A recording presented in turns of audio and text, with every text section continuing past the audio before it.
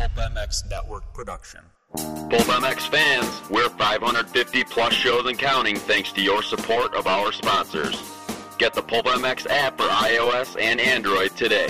Save money with discount code PulpMX at BTOsports.com and click the Amazon banner on PulpMX.com for all other online purchases. It's the BTOsports.com Steve Matthes Show, presented by Fox Racing on RacerXOnline.com. The original Moto Podcast, featuring legends of the past, stars of today, season previews and race reviews, introspection, opinion, facts, and laughs. Here's your host, Steve Matthes.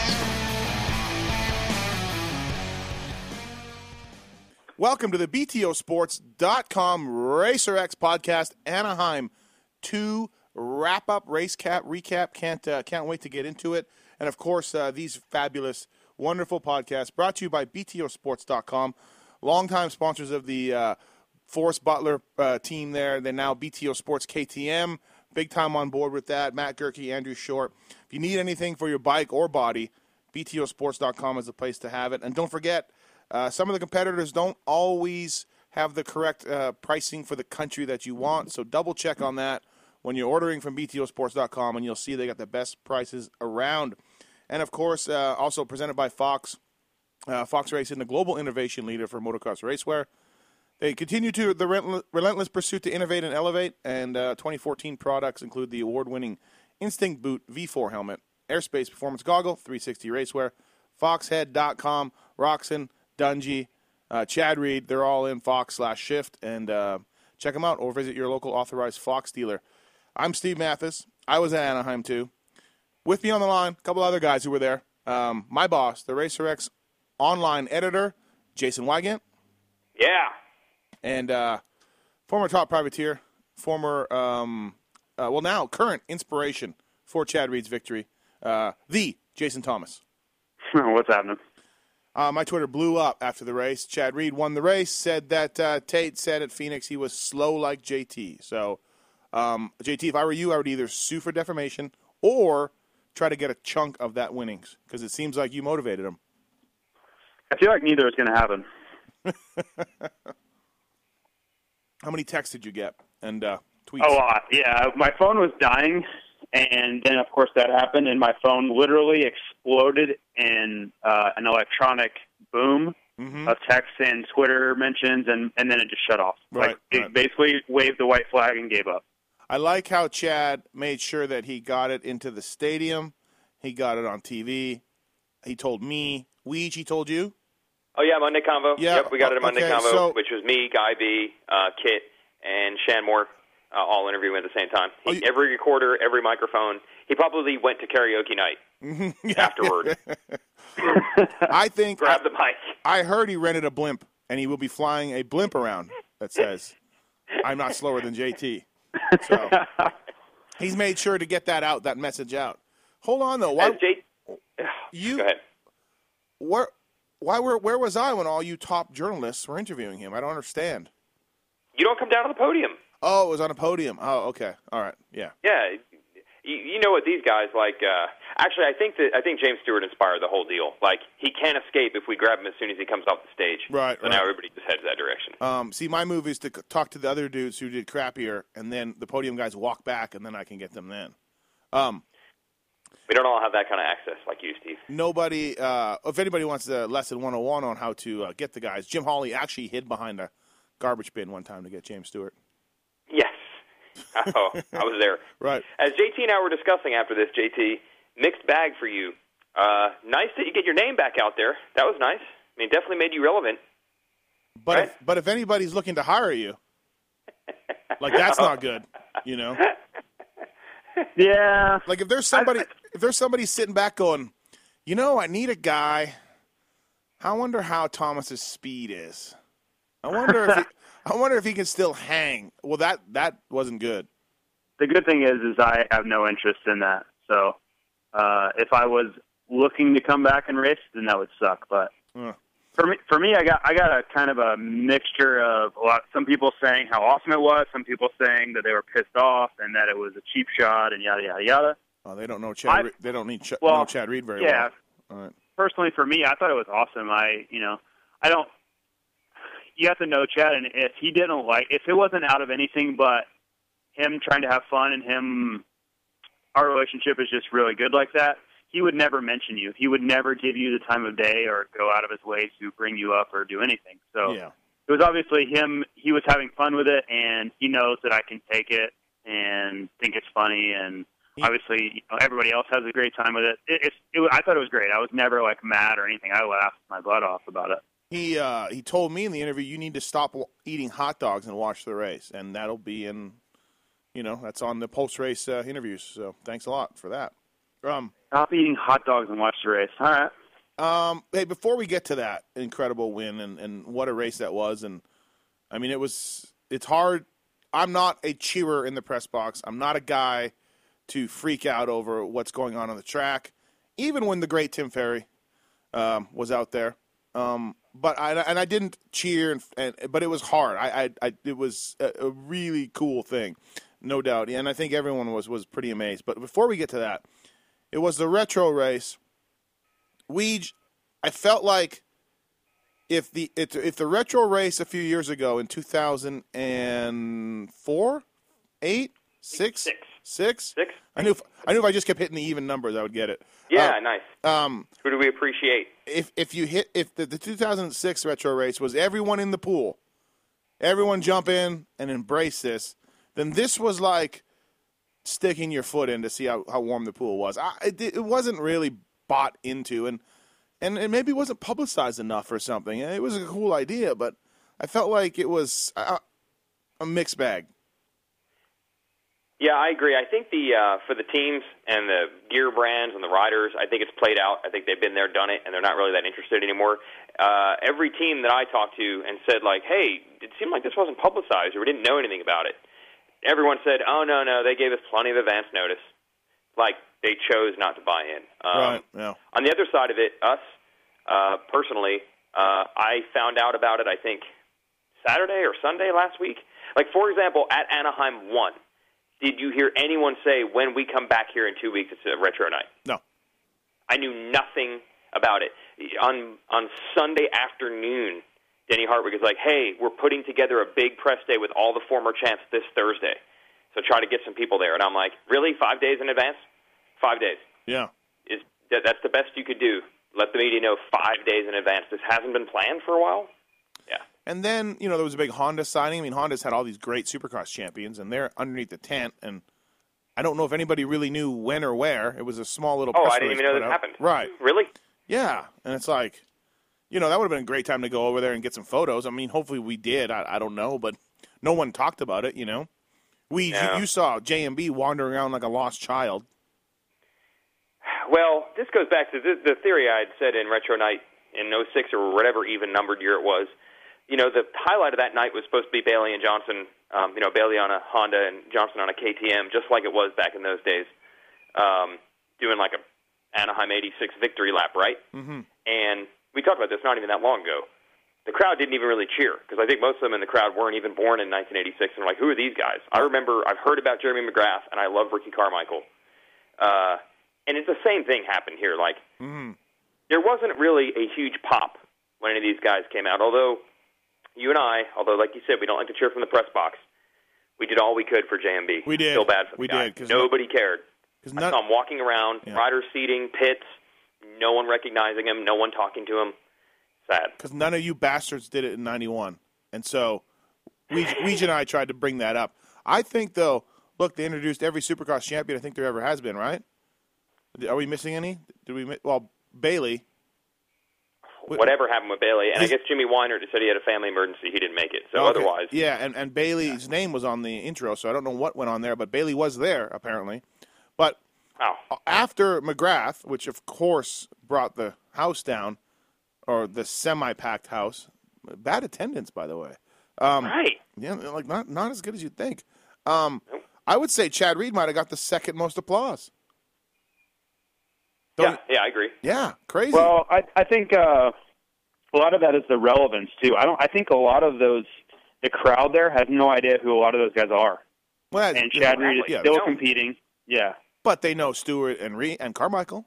Yeah, Stewart got a lot of applause too. Yeah, I felt like Reed won though. Maybe, yeah. I mean, right. I think Chad Reed's popularity is at an all-time high. Yeah. The last year or two, it's been ever since he started his own team and kind of transformed this thing. He's much more popular than he was when he was at Yamaha. There's that song too, All Time High. You can play that maybe next time he comes out. That would be more like Jake Canada.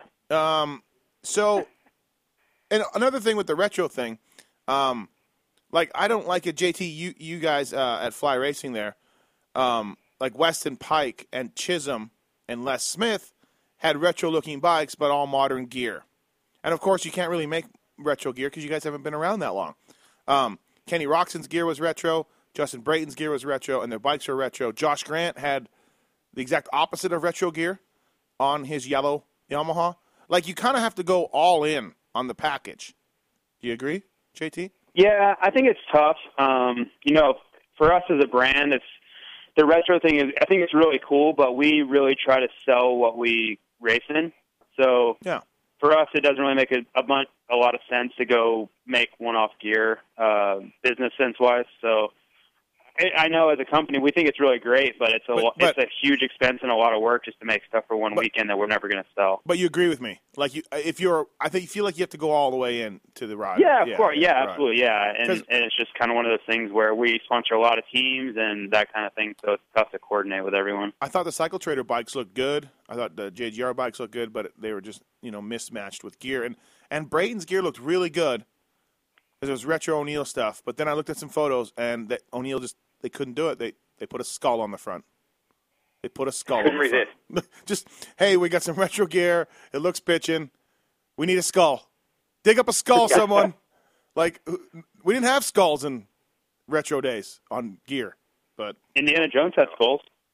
Not on gear, though. Yeah, that's true. Maybe a Satchel had one emblazoned on it. Skeletor had skulls. So true. Okay, so are we all in agreement that the Honda blew everything else out of the water? I think JGR was a good look, but the Honda with the fork protectors, and they didn't race with the fork protectors, correct? Right. No, they did not. Yeah, but their look for photos and stuff was incredible. Easily number one. Yeah. JGR's bike, okay, yeah, good. But the factory Honda, wow. Yeah, it was awesome. They went to town. And, of course, Weege gets into a Twitter beef with David Villeman over what year it is. So, ruins everything for everybody. Yeah, I should have realized that everyone was going to flex their I know more about the history of the sport muscle on that particular weekend. I mean, all those, and not that this is certainly not just Villeman, like everyone was just trying to out-up each other and how long I've been around, how many things I know. Although I do have to give credit. I would have bet money that Bevo was going to be walking around with a sign saying I've been here for all 40 years, but I actually never really heard. I even hung out with him for a brief moment on Saturday. He never really got into that. I was amazed that he contained himself. Yeah. I was waiting for him and McCarty and any other dudes who had been around forever to rub in that they've been around forever. Right, yeah, I know. People do like to let you know that. No doubt about it. But, I mean, Troy Lee told me they were the ones that painted the plastic and frame on Barsh's bike, and the look they were going for was to match the 1989 Honda. And that just as they were saying that, Jeff Stanton walked up, and he said, I really like the look of that. And I'm like, yeah, what year is it supposed to be? They're like 89. And he's like, yeah, I really like it. Yeah, you think? Shocker. Big fan of 89 bikes, yeah. Well, you remember that. They did blow it. It did have a blue seat, which, that was not accurate if it really wanted to be an 89. Yep. No, it was kind of a mixture. 88 had the dark red, blood red look. 89 was a little bit lighter. 87 was orange-ish, so orange-red. So, yeah. All right, let's get to the race itself, I guess. Is there anything else about retro do we need to talk about? We wish. What about the track? Did we like the track? Track, JT, you raced that track back when it was the real track. You thought it was pretty tame. Well, not all of it. Some things were pretty realistic, but yeah, the one section we talked about kind of on the pre-show, I think is, it was definitely toned down. And I don't really understand it because the riders, I think, have evolved skills and the bikes are obviously much better. So how does that translate into an easier track? I don't really follow that logic, other than trying to keep the riders safe. I think, which is a huge concern for them. They want to keep their show and have all the guys at all the races. So that's the only thing I could really attribute it to, but it was kind of, for me, having raced back then, it was kind of a letdown because I know how tough that section was originally. It was pretty fun, and they're going on about how the King, they both knew exactly what each other was talking about with this double dragon back section, and the King was doing it better than anybody else, of course, and they were getting all excited, both of them. Yeah, but unfortunately that section wasn't even there this time around, was it? Well, no, it was just a real tame. Yeah, it was just real. There was no ability to do that. So I thought it was kind of funny. I don't know. I guess I don't know if Reed gave this to you guys in any of the interviews you heard, but he had you'll see it in Monday Convo, which we're posting tonight. People freak out because we post Monday Convo on Sunday night now, I know, and crazy. But he said he did track walk with Barnett, who built the track back in 2001. Mm-hmm. He says Barnett is like, what is the deal? What the hell's the deal with this track? It's not even close to the way it was. And Reed said he watched films, and it was horrible, and the tracks were so much better then. And Reed said that they were going 10 seconds a lap faster than they did in 2001 on Saturday night. And suddenly he said that has nothing to do with the bikes. What? All of a sudden in this situation, the bikes haven't gotten any better. It's literally 10 seconds of track tameness. All of a sudden. He said that? Yeah, you'll read it. Yeah, a direct quote. He says, and that has nothing to do with the bikes. It's literally because the tracks are being tamed down that much. He was still drunk on champagne. Well, I think it's a little bit of the bikes, maybe a second or two, but not 10. The track was much more tame. I agree that it's not all bike, but I don't think you can't say it's all track either. No. Well, yeah, if you put Chad Reed or take your pick of top guys in the race in 2001, they run away. The bikes are four-stroke. Yes, they put them on a four-stroke back then. Right, they're gone. Right. Yeah, see you later. Yeah. Lots of 3 flat tires that I know of: Albertson, Way, and James Stewart in practice. Talking to Brian Fleck from Dunlop, he's like, "Yeah, dude, there's big, huge rocks out here." He's like, and they're right on the faces of landings and stuff. So that's a little weird. I don't know. Last time I saw 3 flats in a Supercross. So there was a lot of talk about how rocky it was after the track walk. Yeah. Yeah. Makes you wonder, JT, what are we going to see for A3? Because it's the same dirt. Yeah, well, and my VIP guys were asking me this weekend during track walk why there were so many rocks in the track. And basically what happens, for people that don't know, is they bring in the dirt. They buy the dirt, and it's typically, it's Southern California clay. But if any time there's any kind of rain situation, they'll basically go buy road fill, like gravel, to put on the track to soak up some of that mud. The problem is once you bring that in, it stays. Until they buy new dirt years down the road, those rocks are not going away. So you just continuously have to deal with these rocks every year. To save that one night, you deal with years of these rocks. So that's kind of what we saw on the weekend. Yeah. All right, let's get to the race. Man, like I said, really, really cool to see Chad Reed pull this thing off. And JT, you were never more motivated to see him win, and it worked. It worked. You guys doubted my language, but it worked. And Retro Night too. What better way to have Stewart and Reed going at it? I thought that was so funny that just both those guys are on the backside of their careers and. We don't know how many more wins they got in them, and but yet there they are at the end going at it. And that line that Chad had coming out of the tables where he would triple on, that was a lot faster, JT. That was his race right there. They were doing it. A lot of guys were doing it during the day, but somehow no one started doing it in the main event, I guess, to protect the inside. Once Chad started doing that, he started moving forward. Yeah, and what I think happened was guys were doing it in practice for sure.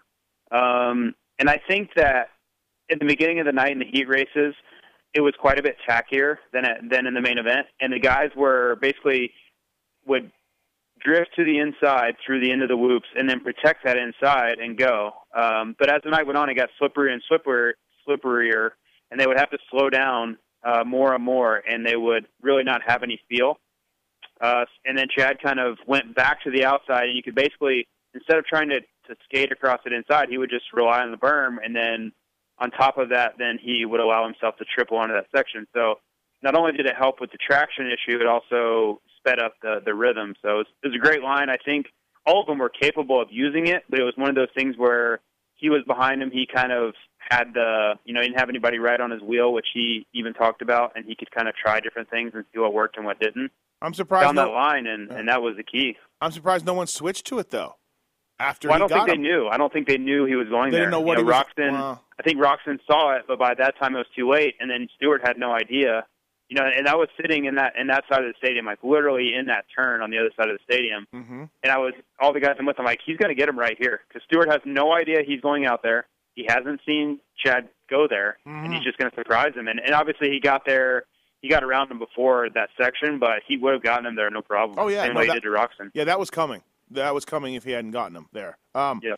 I'm surprised that, like, the next – so he gets Stu, right, and he comes up to that section.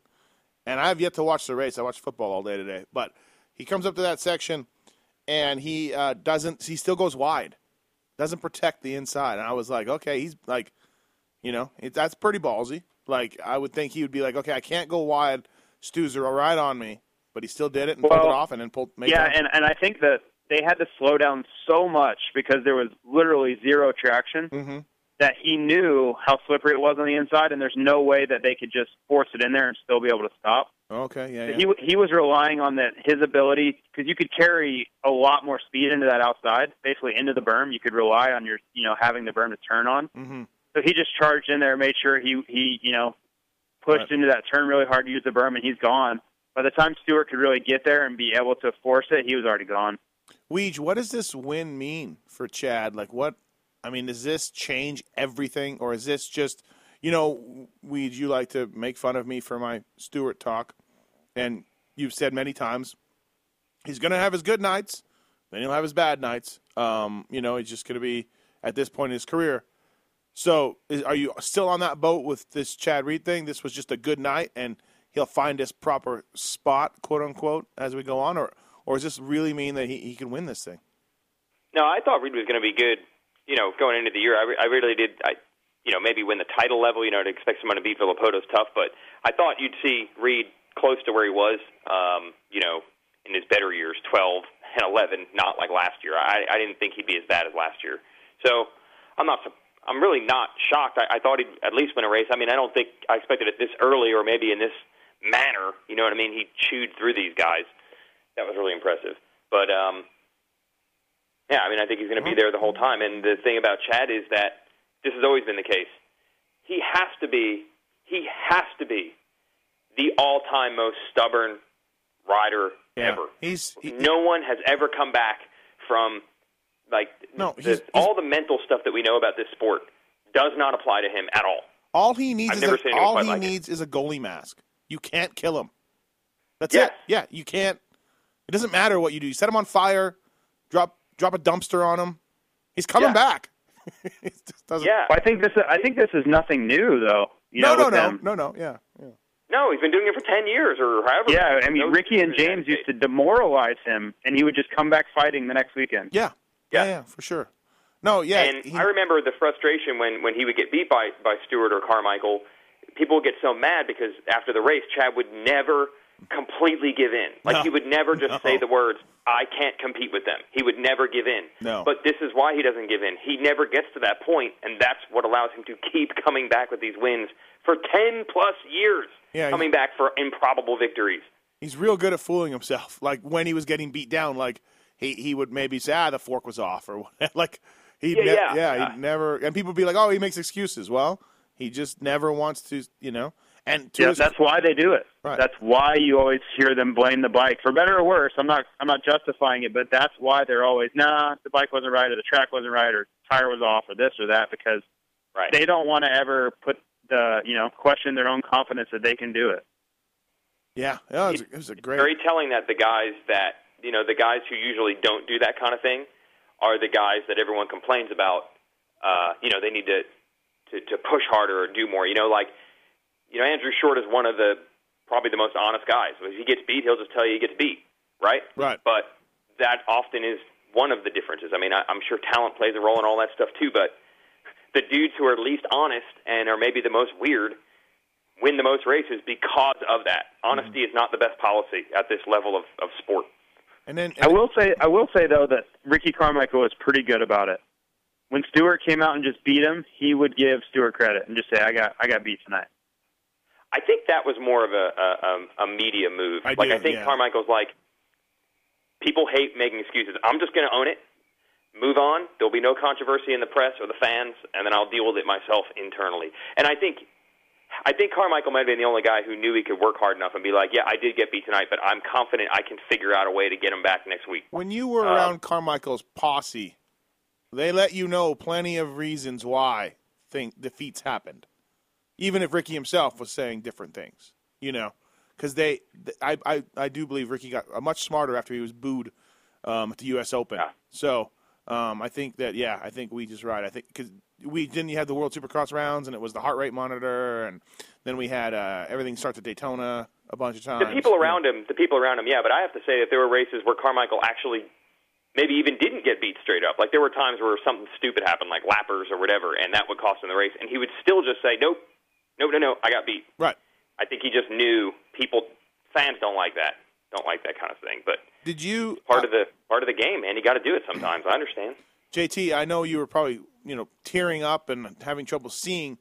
Like, at what point did you think he was going to win, or what? Like, when did you see? Like, Stewart was holding strong, and it was, Chad was coming, but I was like, I don't know if this is going to happen, and Chad made up a lot of time on that that one lap. Like, did you think he could win? And be honest, did you think he could win, say lap 10 or 12? Like, were you? You know what? I actually even said this out loud when Villopoto crashed. That about halfway through that lap, I saw that they were all basically pretty close together, and I knew James wasn't, quote unquote, feeling it. Like he wasn't just out of there, like he was everyone was kind of together on the same pace. And I think that when James is like that, then he's vulnerable. There are just nights sometimes where nobody has James Stewart's pace. Whether he crashes or not, it's a different story. But sometimes he's just on and nobody's touching him. And I didn't feel like he was like that last night. I felt like he was one of the top guys and everybody was kind of on the same pace. So when Villopoto crashed, I said, well, here's your chance. Just like Anaheim won. It was the same situation. I was like, here you go. If you want to win, if you really want to win and put yourself at the top, now is your chance. Everything's lined up for you.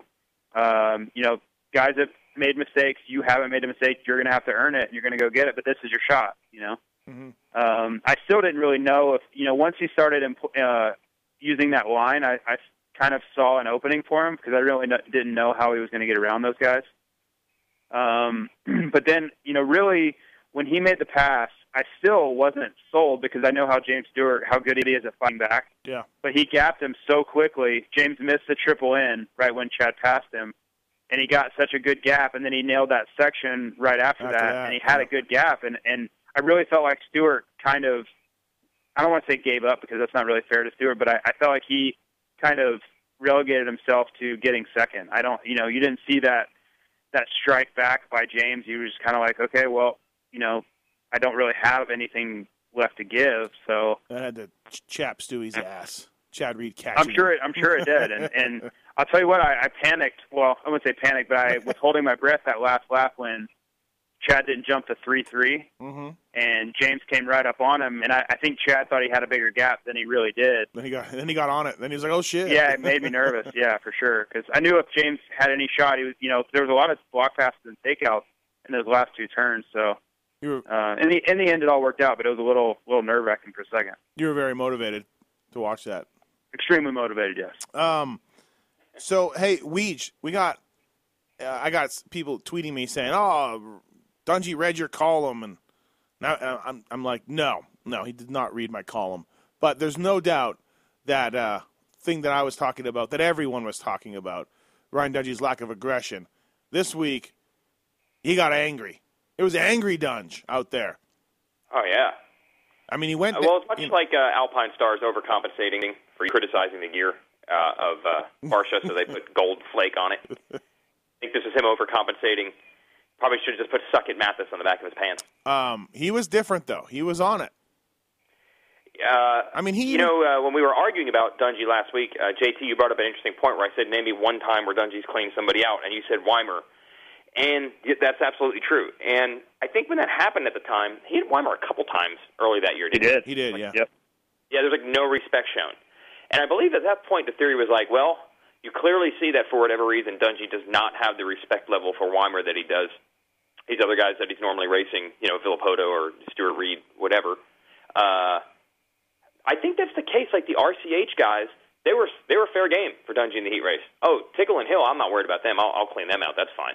Yeah, but I'm not going to do that with the other guys. And then how about he became a winner crash guy in the main event too? Became the cow. Yeah. But did you see the last turn against RV? Yeah, and they did catch it on TV. I'm literally just watching it right now. Like, wow.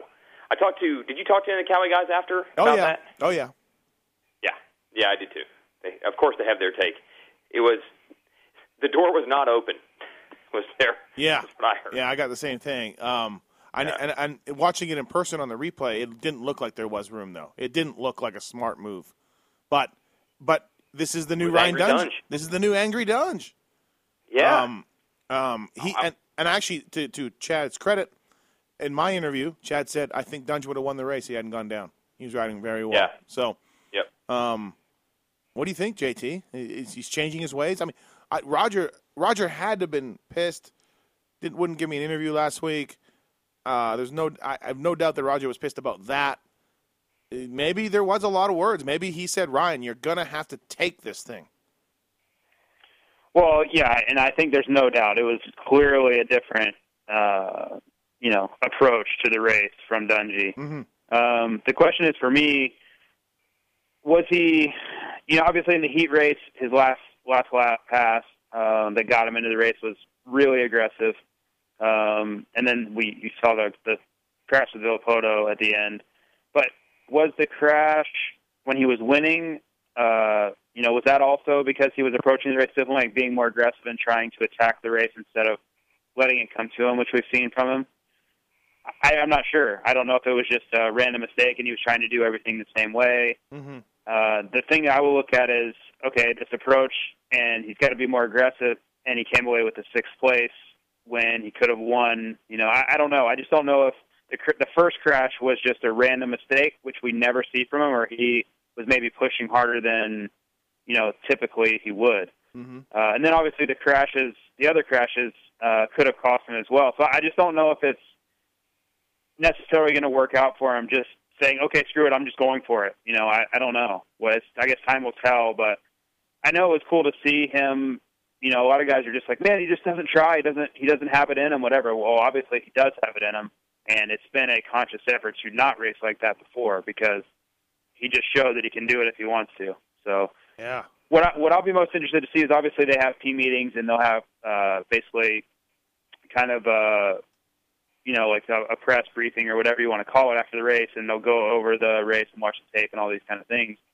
Will they keep going down the same path, or that I think that will be telling what we see out of Ryan Dungey next weekend after he obviously got into it with Villapoto, had crashes. He crashed in practice, which we never see. Crashed in the main event, which we never see. So it's kind of an atypical weekend for Dungey. It'll just be interesting to see if he keeps that up or if he reverts back to his old ways. Weege, Villapoto, he's leading Anaheim 1 and he goes down and gets 4th. And then this week, going for the lead, on James Stewart, that makes contact, goes down. I don't think there should, not that there is, but there should be no panic in the Villapoto camp. No, I mean, that was kind of a bizarre situation with Stewart where Stewart's leg ended up in his front wheel, and that's what took him down. Mm-hmm. And I don't believe it's possible. It's not like Stewart did that on purpose. It was just a weirdo racing incident. I believe it was you that once told the AMA they're not F1 or F-16 tactical fighters. They can't be that accurate with where they put legs and forked legs, and you know what I mean? Like, that was just incidental. So I think if you're Villapoto, very realistically, you could say, well, we could have won all 3 races. It could be 3-0 right now. No one else could say that. No, I think not one rider has made the podium all 3 races so far. So we're definitely seeing we got 3 different race winners. We're seeing but some he parity. Could have won all 3 races. Yes. No one else was in contention. Like, Roxon wasn't going to win last weekend. He didn't win this weekend. Reed had a bad Phoenix. On and on it goes. He's fine. Right. No panic over there, Team RV. No, but look who has the points lead, JT. Roxon. Wow, got the points lead again. Yeah, it's interesting. The question I have is, are we going to see the same thing happen last year where Villapoto struggled at the beginning? He didn't look like the clearly best guy. I didn't feel anyway after watching the first few races. I didn't think he just stood out as, he's definitely the best guy. But then after several races, he did. He just caught fire and got on a streak, and before you knew it, he was way ahead of everyone. So will we see that same scenario play out where he's had a few, he's made mistakes and, doesn't appear to just have everyone covered, and then all of a sudden he does, and then, catches fire and the season's over. That's what I'm looking at and wondering in my head is, how is this going to play out? Has everyone closed the gap to him, or is it just like last year where he's made the mistakes and opened the door and he's going to sort that out and start winning races? Brayton? He's done that quite a bit. Even outdoors, there's been years where he was only as good as everyone, and then last couple races, all of a sudden he found another gear. So I think that's why they're not worried. Brayton's for real. He was on the board all day. Of course, he got second last week in Phoenix. This week, he's on that lead pack. He doesn't get the start he needs, but he's right there. He's following those guys. No problems. No one's catching him. Dunge goes down. RV goes down. They don't catch him. They're pushing each other hard. Nobody catches him. He takes a solid fourth place. Brayton's. This is a surprise, Weege. This is the early season surprise. Yeah, plus that outside line into the tabletops, Reed said that's actually who he saw do it in practice, and then Brayton did it in that heat race. I mean, Brayton beat Villopoto for a heat race win straight up. Yes. And it was magical because you and I ducked into the Toyota suite next to the press box just to watch that heat race. And then he beats Villopoto straight up, and we got free pizza out of it. It was awesome. Wow, you just said we ducked into there to watch the race. I ducked in there for the pizza, and it happened to be Brayton's heat race. That's probably more accurate. And then, after the heat race, we opened up the fridge to get a drink, and there were lots of beers in there. I was thinking of just cashing out for the day. That was it, yeah. Done right there. Man. Yep, I'm not going to be capable of any work after about a half hour. He's good. He's good. Yeah, he is. Like, the whole thing that he's been saying is, just repeating it over and over, racing the guys I'm supposed to be racing with. And regardless of the result, fourth or second last week, that's what he's done. He is in that pack. He's in that elite. You can't argue it at this point, at least these last 2 weeks. He clearly was more part of the Villopoto-Dungy type group than anyone behind that. And if right now he is. If you rewind this podcast to A1, we probably were all in agreement, but I know I said Brayton's Anaheim 1 ride was good, and no one will talk about it because he rode well, and he mentioned that again to me last night. He's like, I felt like Anaheim 1 was good, So, yeah. JT, do you think like this? You sold on this? You're with us. This is what we're going to see from here on out. Yeah, I think there's no reason to say otherwise. Obviously, things change throughout the season. One crash or one incident can change everything, but he's definitely given us no reason to doubt that he will be, a factor at every race. Yeah. It's cool. We talked about that in the pre-race podcast, JT. You were saying it. You can see little things that show confidence, like he was the first guy out in the free practice and jumped everything immediately. You can see all these differences when a guy's feeling it. On the board, he's third. He gets knocked down to fifth, puts another lap, comes back to third or fourth. You know what I mean? Like, yeah. Well, he's certainly not intimidated, and that's half the battle, I think, when you haven't won races and you're maybe not the guy or if other guys don't think you're the guy, intimidation factor or just believing in yourself is a huge part of the game, and you can just see it. He's passing Villopoto back.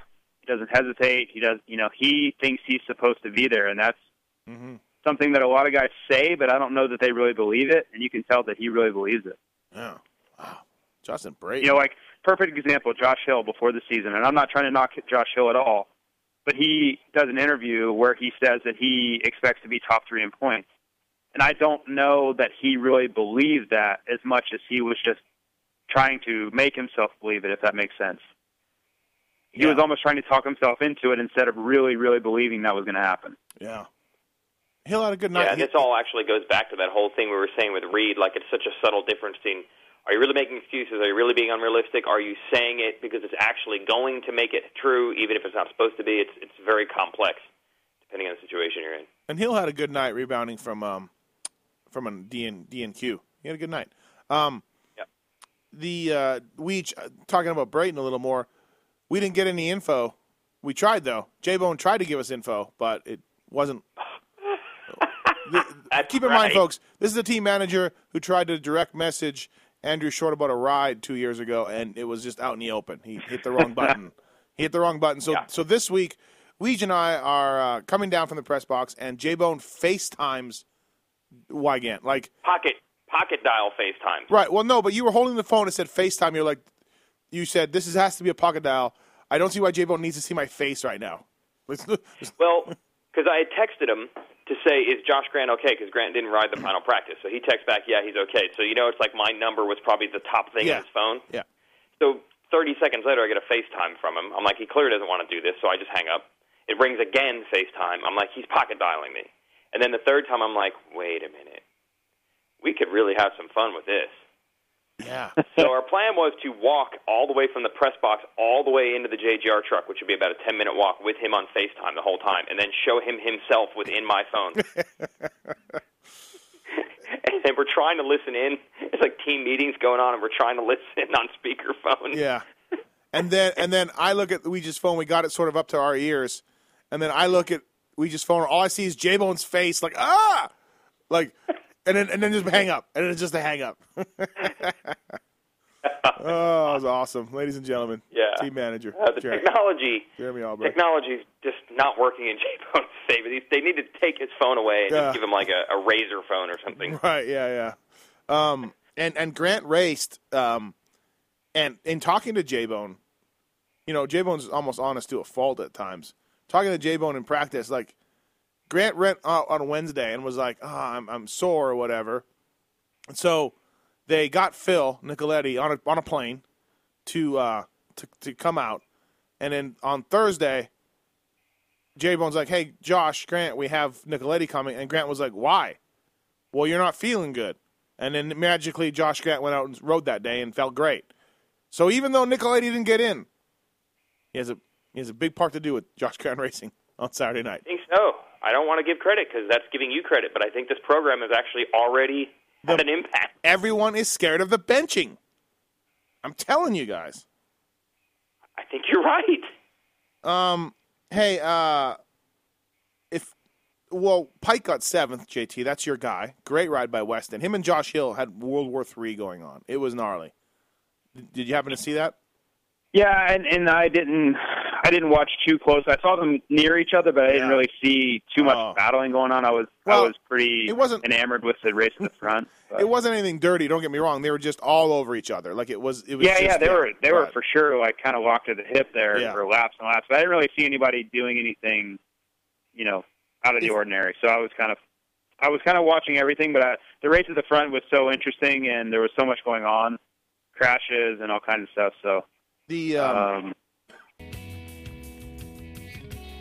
BTOsports.com RacerX podcast presented by Fox Racing.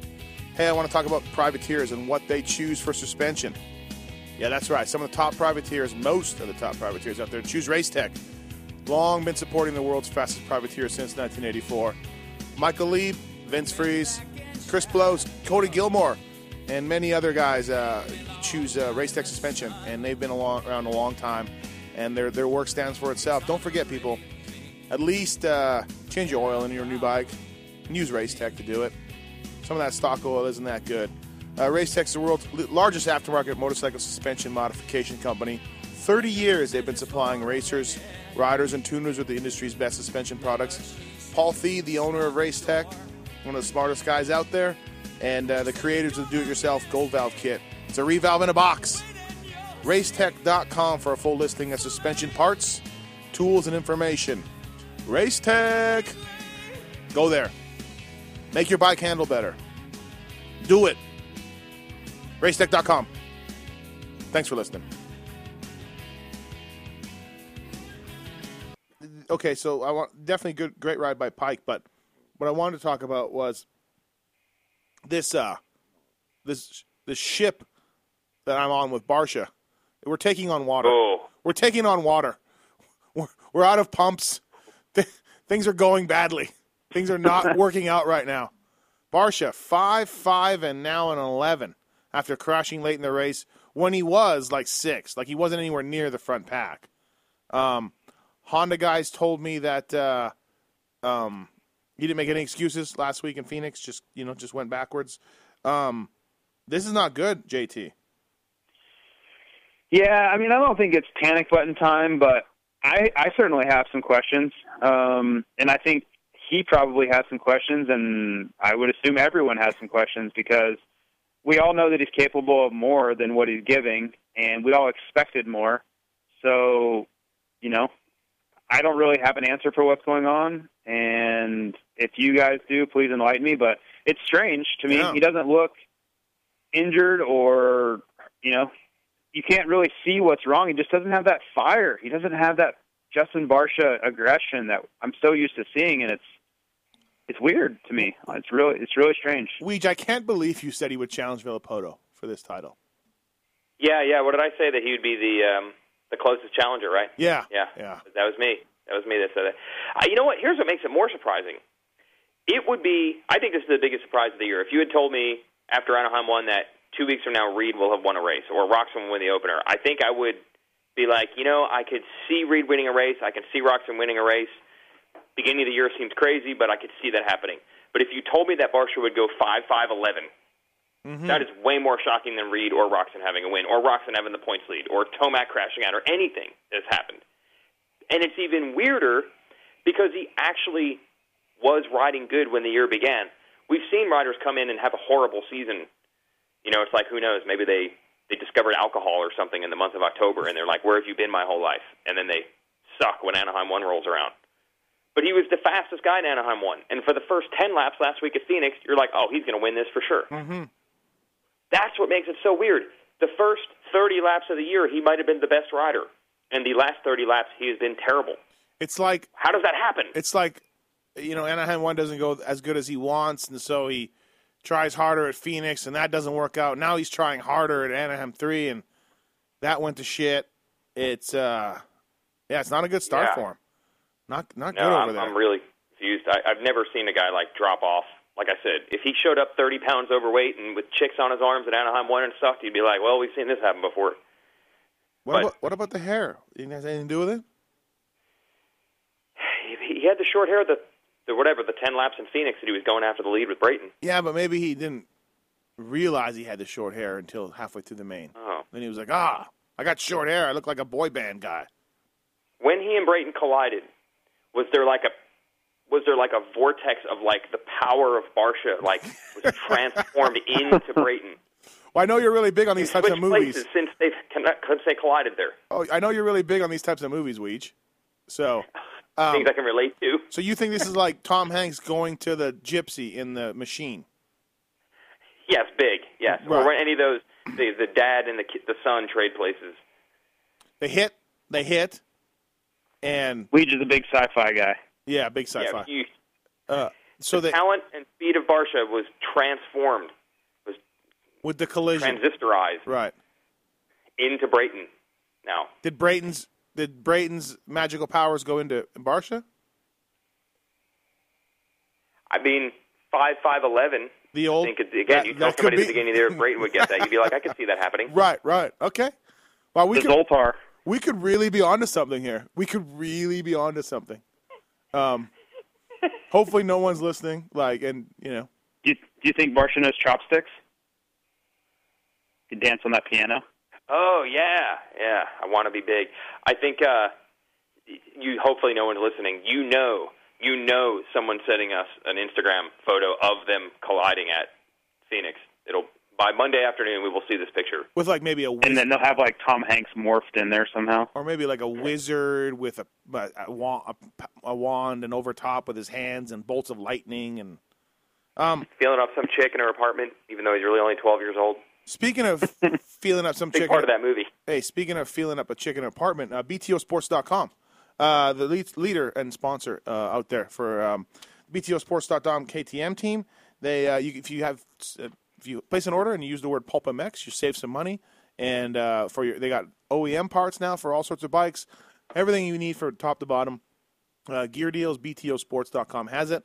And they've been around on this show for a long time. So even when we used to have Ping. Remember Ping, Weege? Who can forget? Does Ping remember? I don't know, yeah. Remember? Who can remember that? Who can forget the days of Ping? And they've been around for everything. They got a top amateur team, and those guys at BTOsports.com. They don't jack up any prices for international purchases, and you pay the same price as the people in the USA. Also, talking about Roxon, well, he wears Fox gear. Yeah, that's right. It's presented by Fox Racing, the global innovation leader for motocross racewear. Foxhead.com. Check out what they got over there. JT, I know you'll be visiting foxhead.com, or you'll be going to your local authorized dealer. All right, do we have everything for 450s? We're running a little bit late here. We can talk about 250s if you guys want. Oh, unless he wasn't feeling good is the word. I talked to the 800 today, and JT, you knew that a little bit. He wasn't feeling it. Yep. Albertson got a flat. Nick Way got a flat, but still kept jumping everything. And got 15th. By the way, JT, I know you'll appreciate this. I talked to Nick Way after the race. He changed a link, a motor, and a shock. I'm not shocked. Just to go along with what he changed. Just a typical day over at the 27 pits. Yeah, and we obviously gave him a hard time about it in track walk, in jest, and then he followed through. Yes, he said to me, "Look at what I changed," and I look, and he's like, "And we don't even have the link out yet either." And I'm like, "Yep, I see it." And then he said something like, "You bitches better not talk about it" or something. So, no word on whether Timmy thought Ivan Tedesco was good or not. 13th. That's kind of Tedesco's been pretty good. That's kind of where he's going to be, though, right? Like, that's where I feel he's going to be. He's maybe pissed or whatever, but either one of you think that that's a bad finish for Ivan Tedesco? If the team said, if he's doing what he needs to do, we're going to keep him around, I would like to think this qualifies as doing what he needs to do. They should be happy with this. And Will Hahn had I think he and they expected more, but this is kind of what I saw happening. Mm-hmm. Really? I think they're crazy. I just do. I think they had high hopes of being. Yeah, I think they saw him as being in the top 10, the end of the top 10, it's feasible still. Can't you see the people in the pits looking at Weston Pike getting 7th and then just being disgusted that they finished behind this guy? Right? That old story. I think those days are coming to an end. I hope so. I really do. And Weston didn't ride all week. Yeah. All right. He ate crap in the most horrible way you can at Phoenix. Didn't ride all week. Comes out and gets a 7th. Like, him and I have had our differences before, like over the interviews and stuff. I don't know if he's a huge fan, but you cannot deny these Anaheim 1 ride and this ride here. Good. Yep, and that's why I say I think these rides are becoming more and more the norm, and that's going to lessen that shock. Impact of these guys when he's ahead of them. They're just going to consider him one of the guys. If that hasn't already happened, it's going to happen soon. Mm-hmm. By the way, I saw Pike smiling a lot throughout the weekend. Is this new? Did he ever do that before, ever? I didn't know that. I think he's in a much better place. I think he's got help. He's not trying to figure out what he's going to have to sell to get to the next race. He doesn't have to enter any bare knuckles contests on Wednesdays to get the $100. I just think he's less stressed out. Low on blood.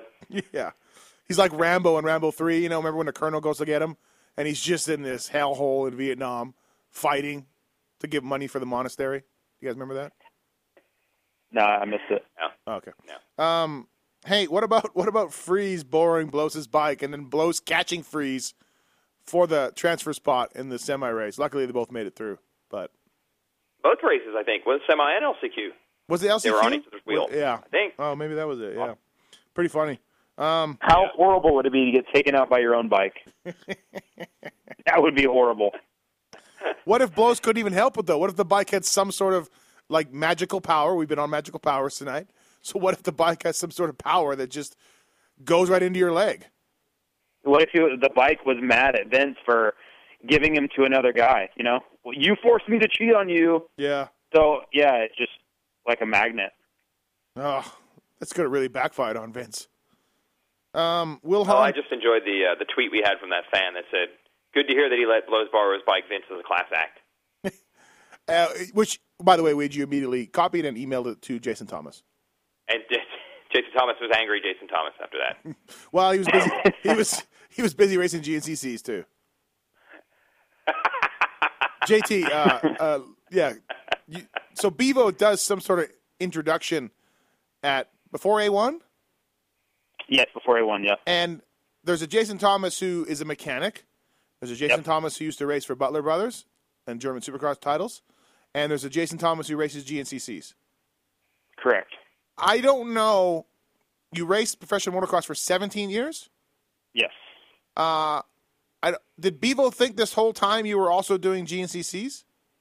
I don't know that he knows that I raced. It was a Supercross Jason Thomas. I don't think he knows that.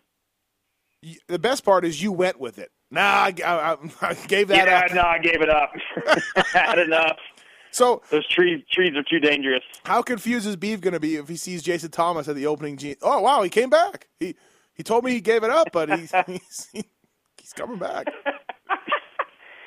And he grew a foot. I just want everybody to know that that's our TV spotter. By the way, I just want everyone to know that's who's telling the producer, which guy. So. Bevo used to never be able to tell the difference between me and Matt Ware when we were always at the races just as Racer X guys, except Matt is a vegan, so he'd go into the Scott truck and eat potato chip and ketchup sandwiches. And then after 3 years of this, we're at Hilton Beatty's wedding, Hilton Beatty from Parts Unlimited, and, they have the buffet, and I'm standing in line with Bevo, and I'm getting whatever, cold cuts and going to town. Blocks, right. And he's out of his mind. What? You've changed all these years. Wait, what were you just putting me on? And I have to try to think about all this. What is he talking about? He thinks he doesn't know that I'm not that guy. Oh. So just much like JT. Oh, it's a special occasion, and then I ran away. Right, much like JT, you just went with it. It's easier. It's easier to just do that. Right. I think I'm going to start doing it back to him, but I'm going to call him Jeff Cernick. And every time I talk to him, I'm going to ask him about Pleasure Valley and how's dealer Travis sales, Pastrana, and all kinds of stuff, and just see if he goes with it. Are you moving any of those quads? Are those new quads moving? All right. Will Hahn had a good heat race for sure, and then in the main event, I think he just got a bad start. I remember seeing him way back there. Wilbur's aggressive this year. Have you watched him closely? Man, he is just lighting people up. Well, get out of the way, bro. He can't. He's not hitting me, so I don't really care, but he's definitely aggressive. He came out the sticks. The guy's got huge balls when you come out the sticks. Okay. How'd your award go this weekend? My balls out award? Yes. It didn't happen. It's a long story. Weimer agreed to do it, and it's just, I never worked. But let me guess, you got shafted. I had all the props lined up. All the props lined up for the Balls Out Award. Everything was settled and done, and we just couldn't execute. We just couldn't come through. Okay. What else? The 250 class, maybe. Yeah, let's talk. Possibly. Let's talk 250s. Now, again, I watched football all day today. I won one ticket. I lost on another ticket, so I split my winnings. JT, you won both of your tickets, and congratulations on that. So I didn't watch this. Does anybody know what Anderson did? Where it was? I'm trying to figure it out right now. I talked to Kevin Crowther and Jeff Canfield. They said that he jumped a double where Red Crosses were out, and they said it was pretty blatant, pretty obvious. And I said, so no one could really argue, and they're like, well, we're not going to say that. Everyone's always going to argue. But it was pretty cut and dry. I'm trying to find it now. I'm watching the footage. Of course, Twitter, people I know on Twitter, many have said complete bullshit call, of course. Oh, yeah, right. Well, look,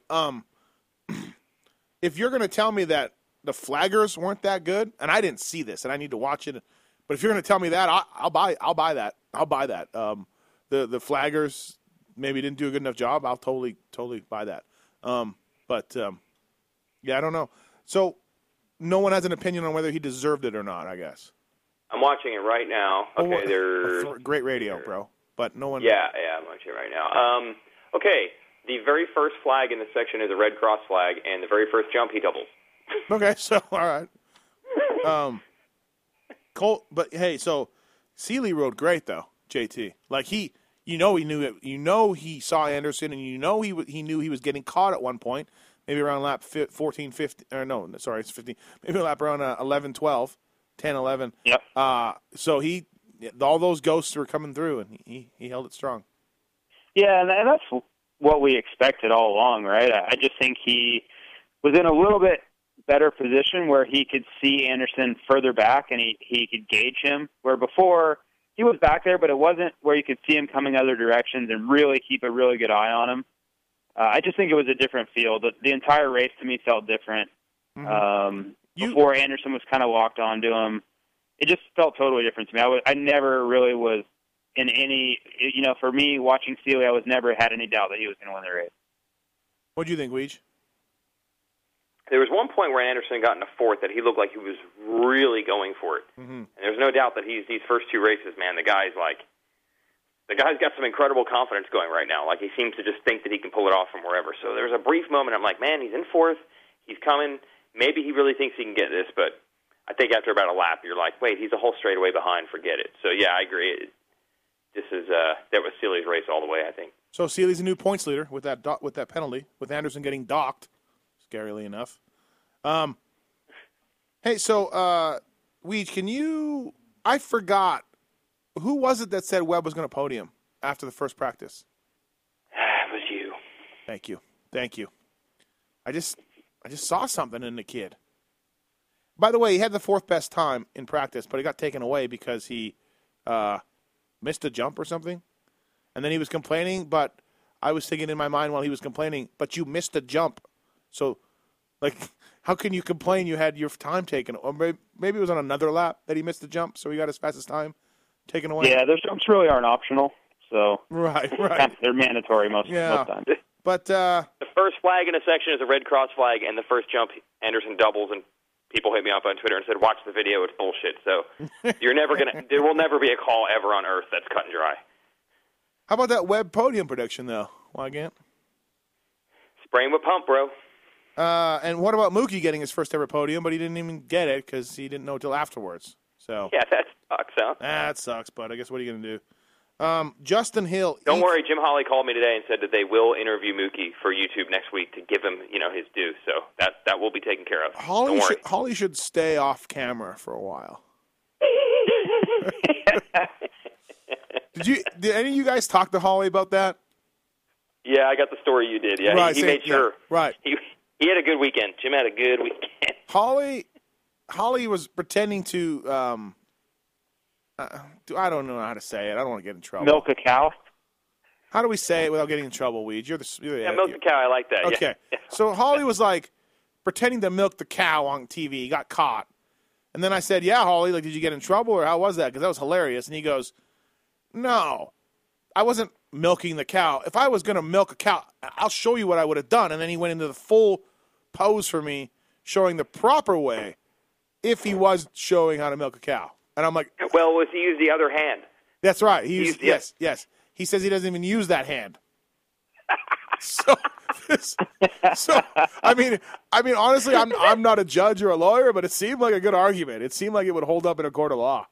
Well, with Jim, there's plenty of evidence. That's why there were many witnesses that could step up and be like, "No, we've seen it. That's not the hand he would have gone to." There's no way you can mistake what he did on video as the real thing.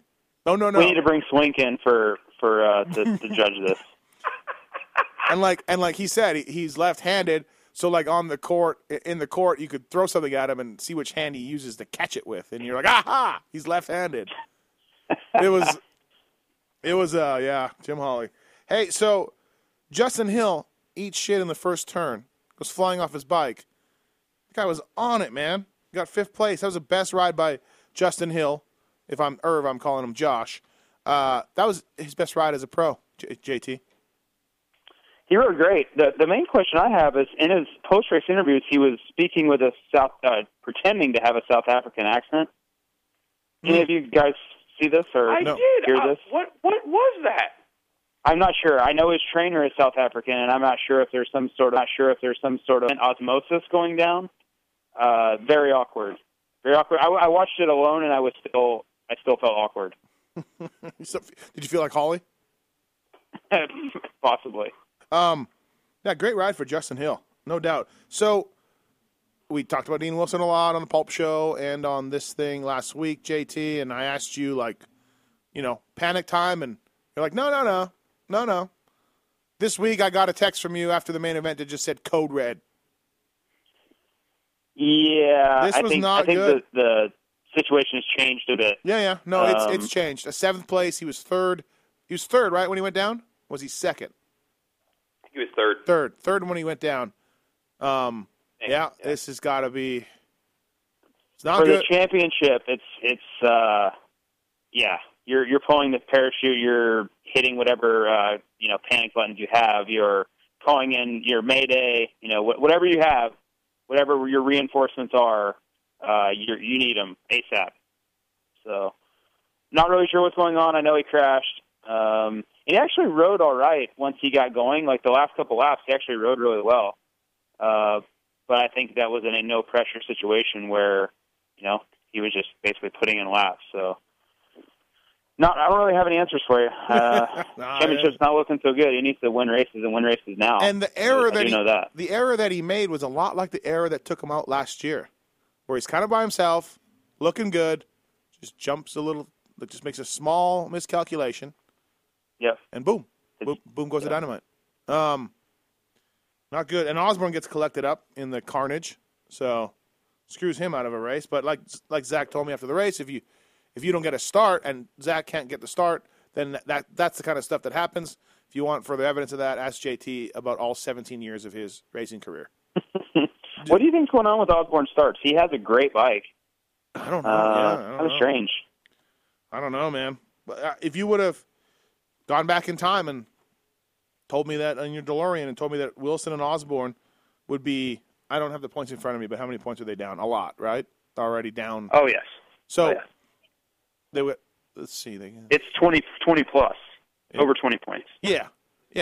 I would have said, no way. You're crazy. JT, you and I had a good debate about Wilson and Osborne and which one's going to win the title and blah, blah, blah. Well, they're both out of it now at 20 points down.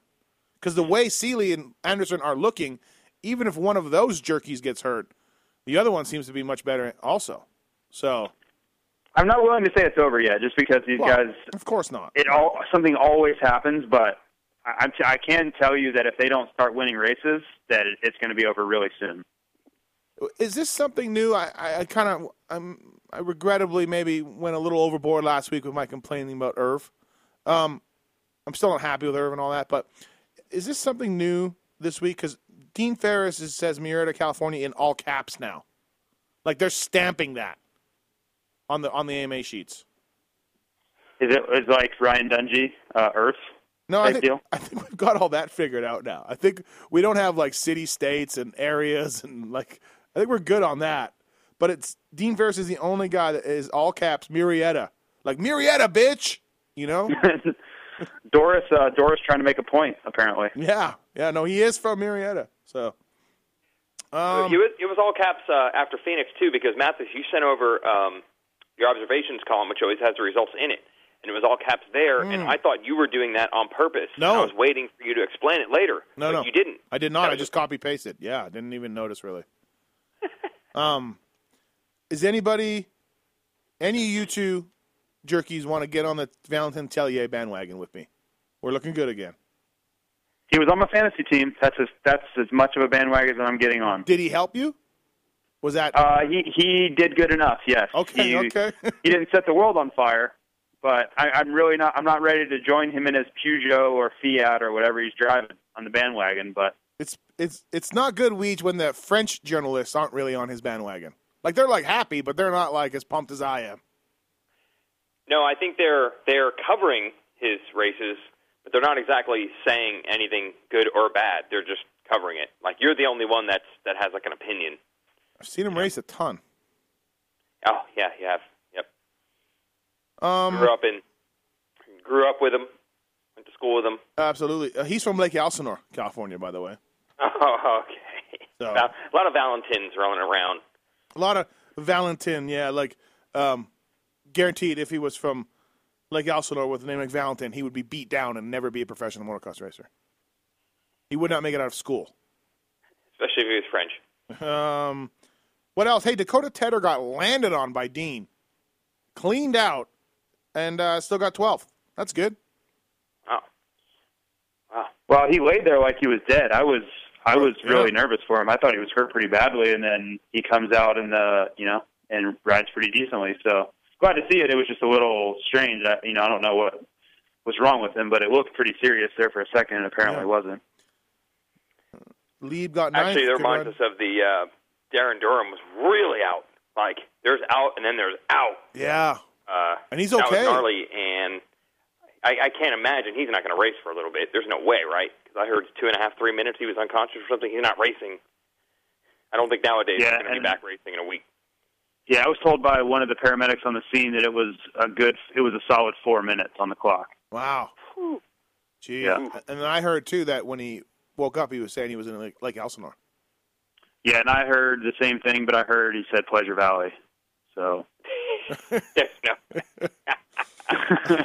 I heard. I guess we shouldn't really be making fun of it. But no, I heard he. Obviously, okay. It's good that he's okay. Well, one more thing before we stop making fun of it. I heard he came to, and they said you ride for 11:10. He went right back into it. He said, "Did we make sign up?" Okay, all right, that's enough. But Mitch Payton, man, dude, it's falling apart again. It's falling apart again. It's not good. Yeah. Durham out for the foreseeable future. I mean, he's definitely not winning the title, that's for sure. He's out. And then you end up with both Hill and Wilson riding around with jacked up rear fenders, no podiums for any of the guys. It's like, man, hey, maybe chalk last year up to bad luck, but it's falling apart again. Seeing Cirillo and Davalos and Baggett, no pressure. But you got to do something. By the way, did you guys see Seeing Cirillo's Instagram today? He's watching DVDs of 2013 East Series. I'm like, Adam, why are you watching that series? Why don't you watch the West? You're not going to get much out of that East. I think it's good because you learn. I'm kidding. You learn the tracks. You learn the dirt. You learn what the tendencies are for how they build the tracks based off the dirt. Yeah, I think it's good. I'm just kidding. I was hoping maybe you would launch into another tirade. Justin Bogle looks like to be ready for the East. I talked to him for a little bit. So he started riding. That's good. That's good. Yeah. Because we thought he'd be out for a while. I didn't know he was going to be out there. Huh? Yeah, I didn't know he was going to be ready for East Coast. Yeah. Yeah. That's pretty impressive recovery there. And Davey Millsaps, by the way, he confirmed it to me. Hopes to be racing by Atlanta. Are you kidding me? Wow. ACL surgery the middle of December, racing by the end of February? Well, our very own Tim Ferry raced at the, it was either 7 weeks or 9 weeks he raced after ACL surgery. Not very suggested, but I've seen it done. I like how you said our very own Tim Ferry. Yes. Still waiting to see who he was impressed by this weekend. All right, anything else? A2 Retro Night, the Night of Champions. I did see McGrath, Osho. Was Stanton there? Maybe not. Yes. No. I mean, underneath Chad's tent at the end of the night. Osho. I doubt it. MC. He was probably with his rider, Barcha. Yeah. I thought I saw like 2 or 3. Well, I saw Osho and I saw McGrath. I thought there was a couple other champions underneath there hanging out. Like, hey, yeah, we're back. Maybe it was Hansen. Maybe it was Donnie Hansen. I don't know. But I got to think for any of those guys that probably, they channeled themselves through that. Like the 31-year-old guy winning. I'm sure they all felt like that was a piece of them. Maybe. Yeah, maybe. I think so. I got to talk to Bob Hanna for a little bit. He was under the BTO Sports KTM truck signing. Hurricane. There was a hurricane warning. He was there. I didn't talk to JMB, and that's too sad. That's too bad. I did wander over there. Didn't see him. I like JMB. Good guy. Sure, he was very busy. A lot of people wanted a piece of his time. Well, I think between him and Carsmakers, it would have just JMB. Carsmakers, man. Yeah. Yeah. It really was.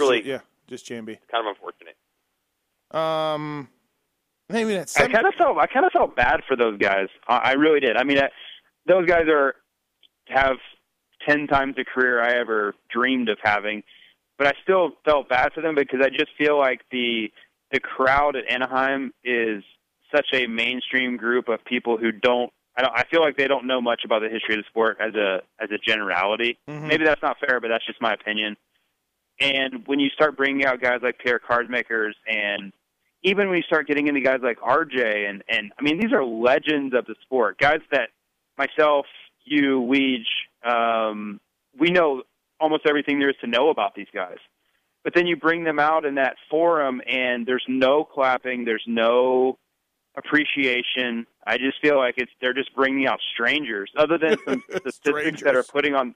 Yeah, seriously, they're putting statistics on the board that half the people probably aren't reading anyway.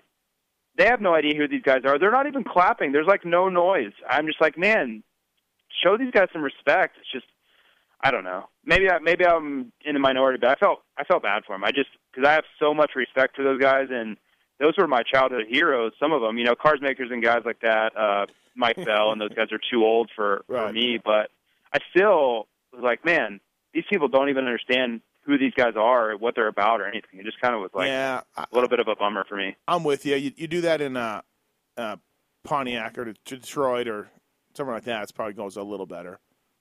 But, I just feel like there are races where there's really, really enthusiast guys. Atlanta's one. I just feel like the people are much more into the racing. I just feel like Anaheim is just people come out that are, they like dirt bikes, but they know nothing about it. They don't go to, they don't race. Or it's just the industry's there and everyone's into it type deal. So I just can't imagine what it'd be like. That has to be such a bummer for them. Like, okay, like Stanton's a perfect example.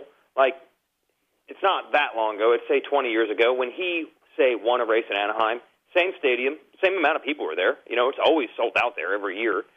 And it's like they're probably, if I'm them, I'm thinking, I did the same thing. I put in the same work. I won the same race at the same level with the same amount of people here. But none of these people even realize it. None of these people get it. Like, they think Ryan Villapoto's awesome and Ryan Dungey's awesome, and they don't realize I did the exact same thing. I'm not even saying I'm better.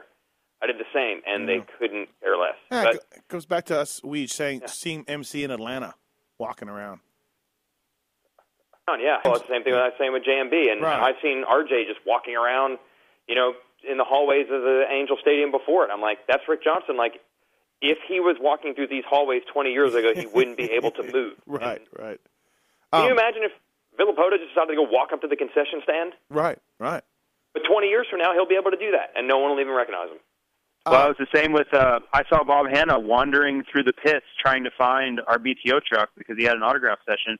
No one was even helping him, talking to him, asking him where he was. So he literally didn't know where to go. So I'm like, hey, Hurricane, I was a huge fan. I have a Hurricane jersey in my parents' house. And I was like, hey, man, I know where you're supposed to be. Like, let's go. And he's like, he doesn't really know me. And he's like, okay, yeah, totally. He was like, yeah, someone recognized me and wants to help me here because I don't know where I'm supposed to go. It's like, man, you guys have no idea. Like, people are bumping into him, and, I'm like, you guys have no clue what you're even, looking at here. After RJ's KTM ride at the Retro Race in 06, did anybody else expect him to have Golden Palace tattoo on his head or anywhere out there on the anybody think that? No. And also too, Weege and I very much enjoy JT. I don't know if you noticed this. The video introductions for all the winners of Supercrosses, all the greats, and Damon effing Bradshaw still made it. He still made the video. He did. Pulling the sign down. The banner, he's pulling down, and then the tie-down snaps. I've watched that over and over and over. And it was an agony every time. My question to you guys was, what was happening in that scene? I don't know. I do not remember that. Oh, he crashed in Indianapolis. He goes over the bars. I've seen that crash. I've seen that crash on the triple, and he's literally standing on the side of the stadium trying to, get his wits back, and he's pulling on the banner, and he's handing huge points to Stanton at the time, which I think played into why Stanton, this is how Stanton won his titles in the battle with Bradshaw, et cetera. What was the banner? It was just a banner hanging on the side of the stadium, much like there's signs on the stadium now. Okay, so he just randomly decided to pull down a banner. Well, no, he was literally trying to stand up. Oh, okay, yeah. Okay, all right. Yeah. Okay. Yeah. I see. I remember the crash over the bars, number 4. I can picture it, but I don't remember the aftermath. Okay, but I love. Yeah, he's just standing there in agony, trying to stand up, like basically leaning on this banner to hold him up, and it basically gives way. So, is this a shot at Bradshaw? Are we? No. I just think it was a tribute to what Stanton had to go through to win his titles and the battles he had. I like it, though. Because Bradshaw's a huge part of the sport, and they don't get to recognize him in that forum because he didn't win a title, but I feel he was relevant. I like it, though. They're like, oh, yeah, a little tip of the cap. We know, Damon. We know. And obviously, it goes without saying that Bradshaw's a huge part of Feld Motorsports now, so that probably doesn't hurt. I do not know what you're talking about. I refuse to acknowledge what Damon Bradshaw does now. I see. Okay. I don't know what you're talking about. But that was awesome that they put him in that video, even though he never won jack shit, championship-wise. So I did a Legends and Heroes guys asked me in December to put together voice over this video that plays on the big screen at the races. But here's the thing. Again, they didn't mention, and by the way, Anaheim 3 will be a retro race, and all these champions will be here in person, and that's the main reason we're doing this. I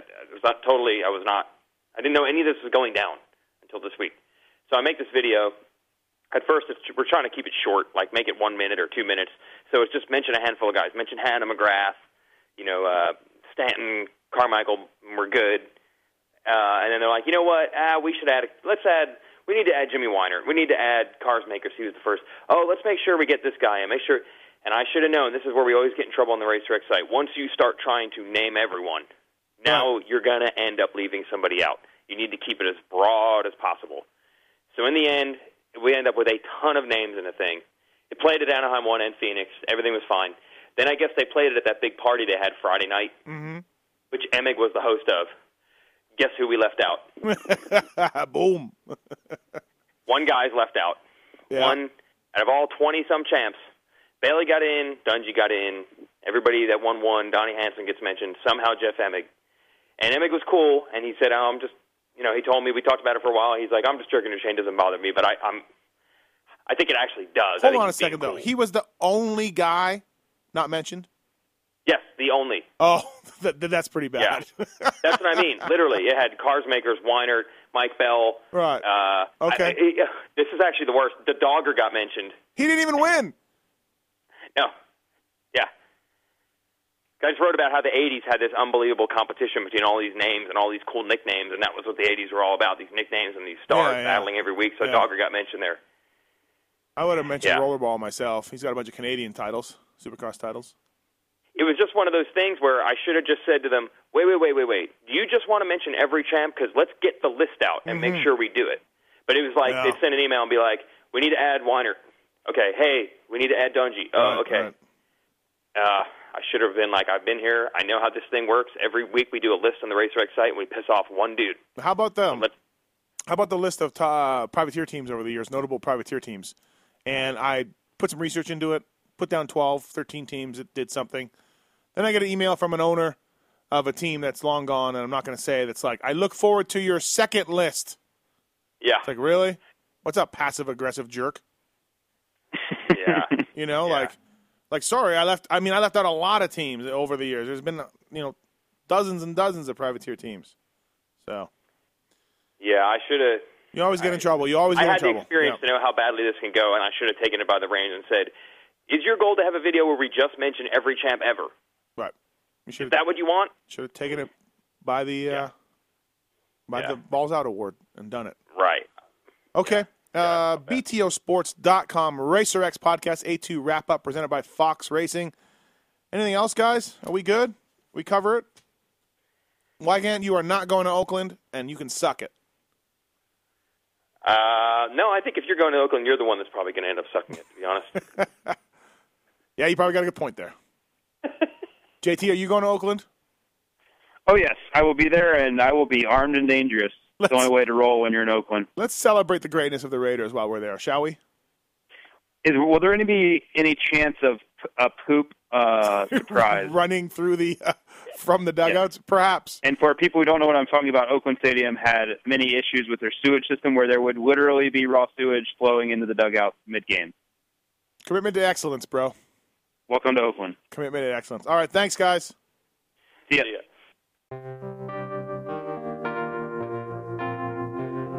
This has been the BTOsports.com podcast show presented by Fox Racing. Don't forget to check out some of our past shows, including motocross legends such as The Bad Boy, Rick Johnson. I looked down and my hand was junk. I mean, it was sitting over to the side. The tendons were jerking in weird places. And my biggest disappointment with Danny Storbeck is that he never said sorry. Danny and I were friends, and we've never talked since. Brian Lunas. Before the 500 event, Dave and I fly to Germany, go down to Stuttgart. There's this little shop out the back of the mall factory. We get our cylinders, take them back, and, off we go. And, we ran Nicosil cylinders as a factory part for a handful of years before anybody ever saw it in production. Dave Arnold. And McGill was all, how he did the big pancake thing, and he's got the thing, he's completely laying on the gas tank trying to miss his tree. I mean, he would have gone even harder, jumped farther if that tree hadn't have been, if it hadn't have been there. The Hurricane, Bob Hanna. I love the guy. I don't dislike. I think he's the greatest competitor this sport ever had. Absolutely 100% in my mind. I firmly believe that statement I said about these modern-day guys in Switzerland or Holland or Belgium on 45 minutes on the same bike. You're not beating Roger. Are you crazy? They're not doing it. If they think they're so much better nowadays than they were in those days, they're fools. They're different bikes, different times. The Beast from the East, Damon Bradshaw. It got to the point to where I didn't want to leave home, and once I got to the race, I wasn't into it. If I wasn't going to give 100%, I'm not going to take their money. The working class hero, Doug Henry. It was definitely an emotional moment for me, just thinking to myself, that's it, and it's amazing the stuff that goes through your head in a short amount of time of the things that, that I was going to miss. The Dogger, Ron Lachine. Until you really open your ears and you want to listen to what they're saying, it's like beating a dead horse. And I know from personal experience, did anybody ever sit me down? Of course they did. Everybody did. Pro Circuits, Mitch Payton. There's two ways to make the money. One is you can sign for money, or two, you can earn the money. I'm a high believer in earning the money.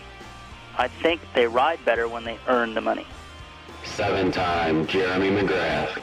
I was so mad, so disappointed and so frustrated that I pulled pits and I left. Every point counts. I could kick myself to this day for not just riding around in tents. It's been no problem. My ego got in the way, The O Show, Johnny O'Mara. Stuff that you'd sit there, you didn't even want to ride it, you just wanted to just look at it all day. I mean, I got a chance to test all that. I like that era I was in, I really do. Search Pulp MX in the iTunes store to enjoy these and over 500 more great motocross podcasts. The days and the months and the years.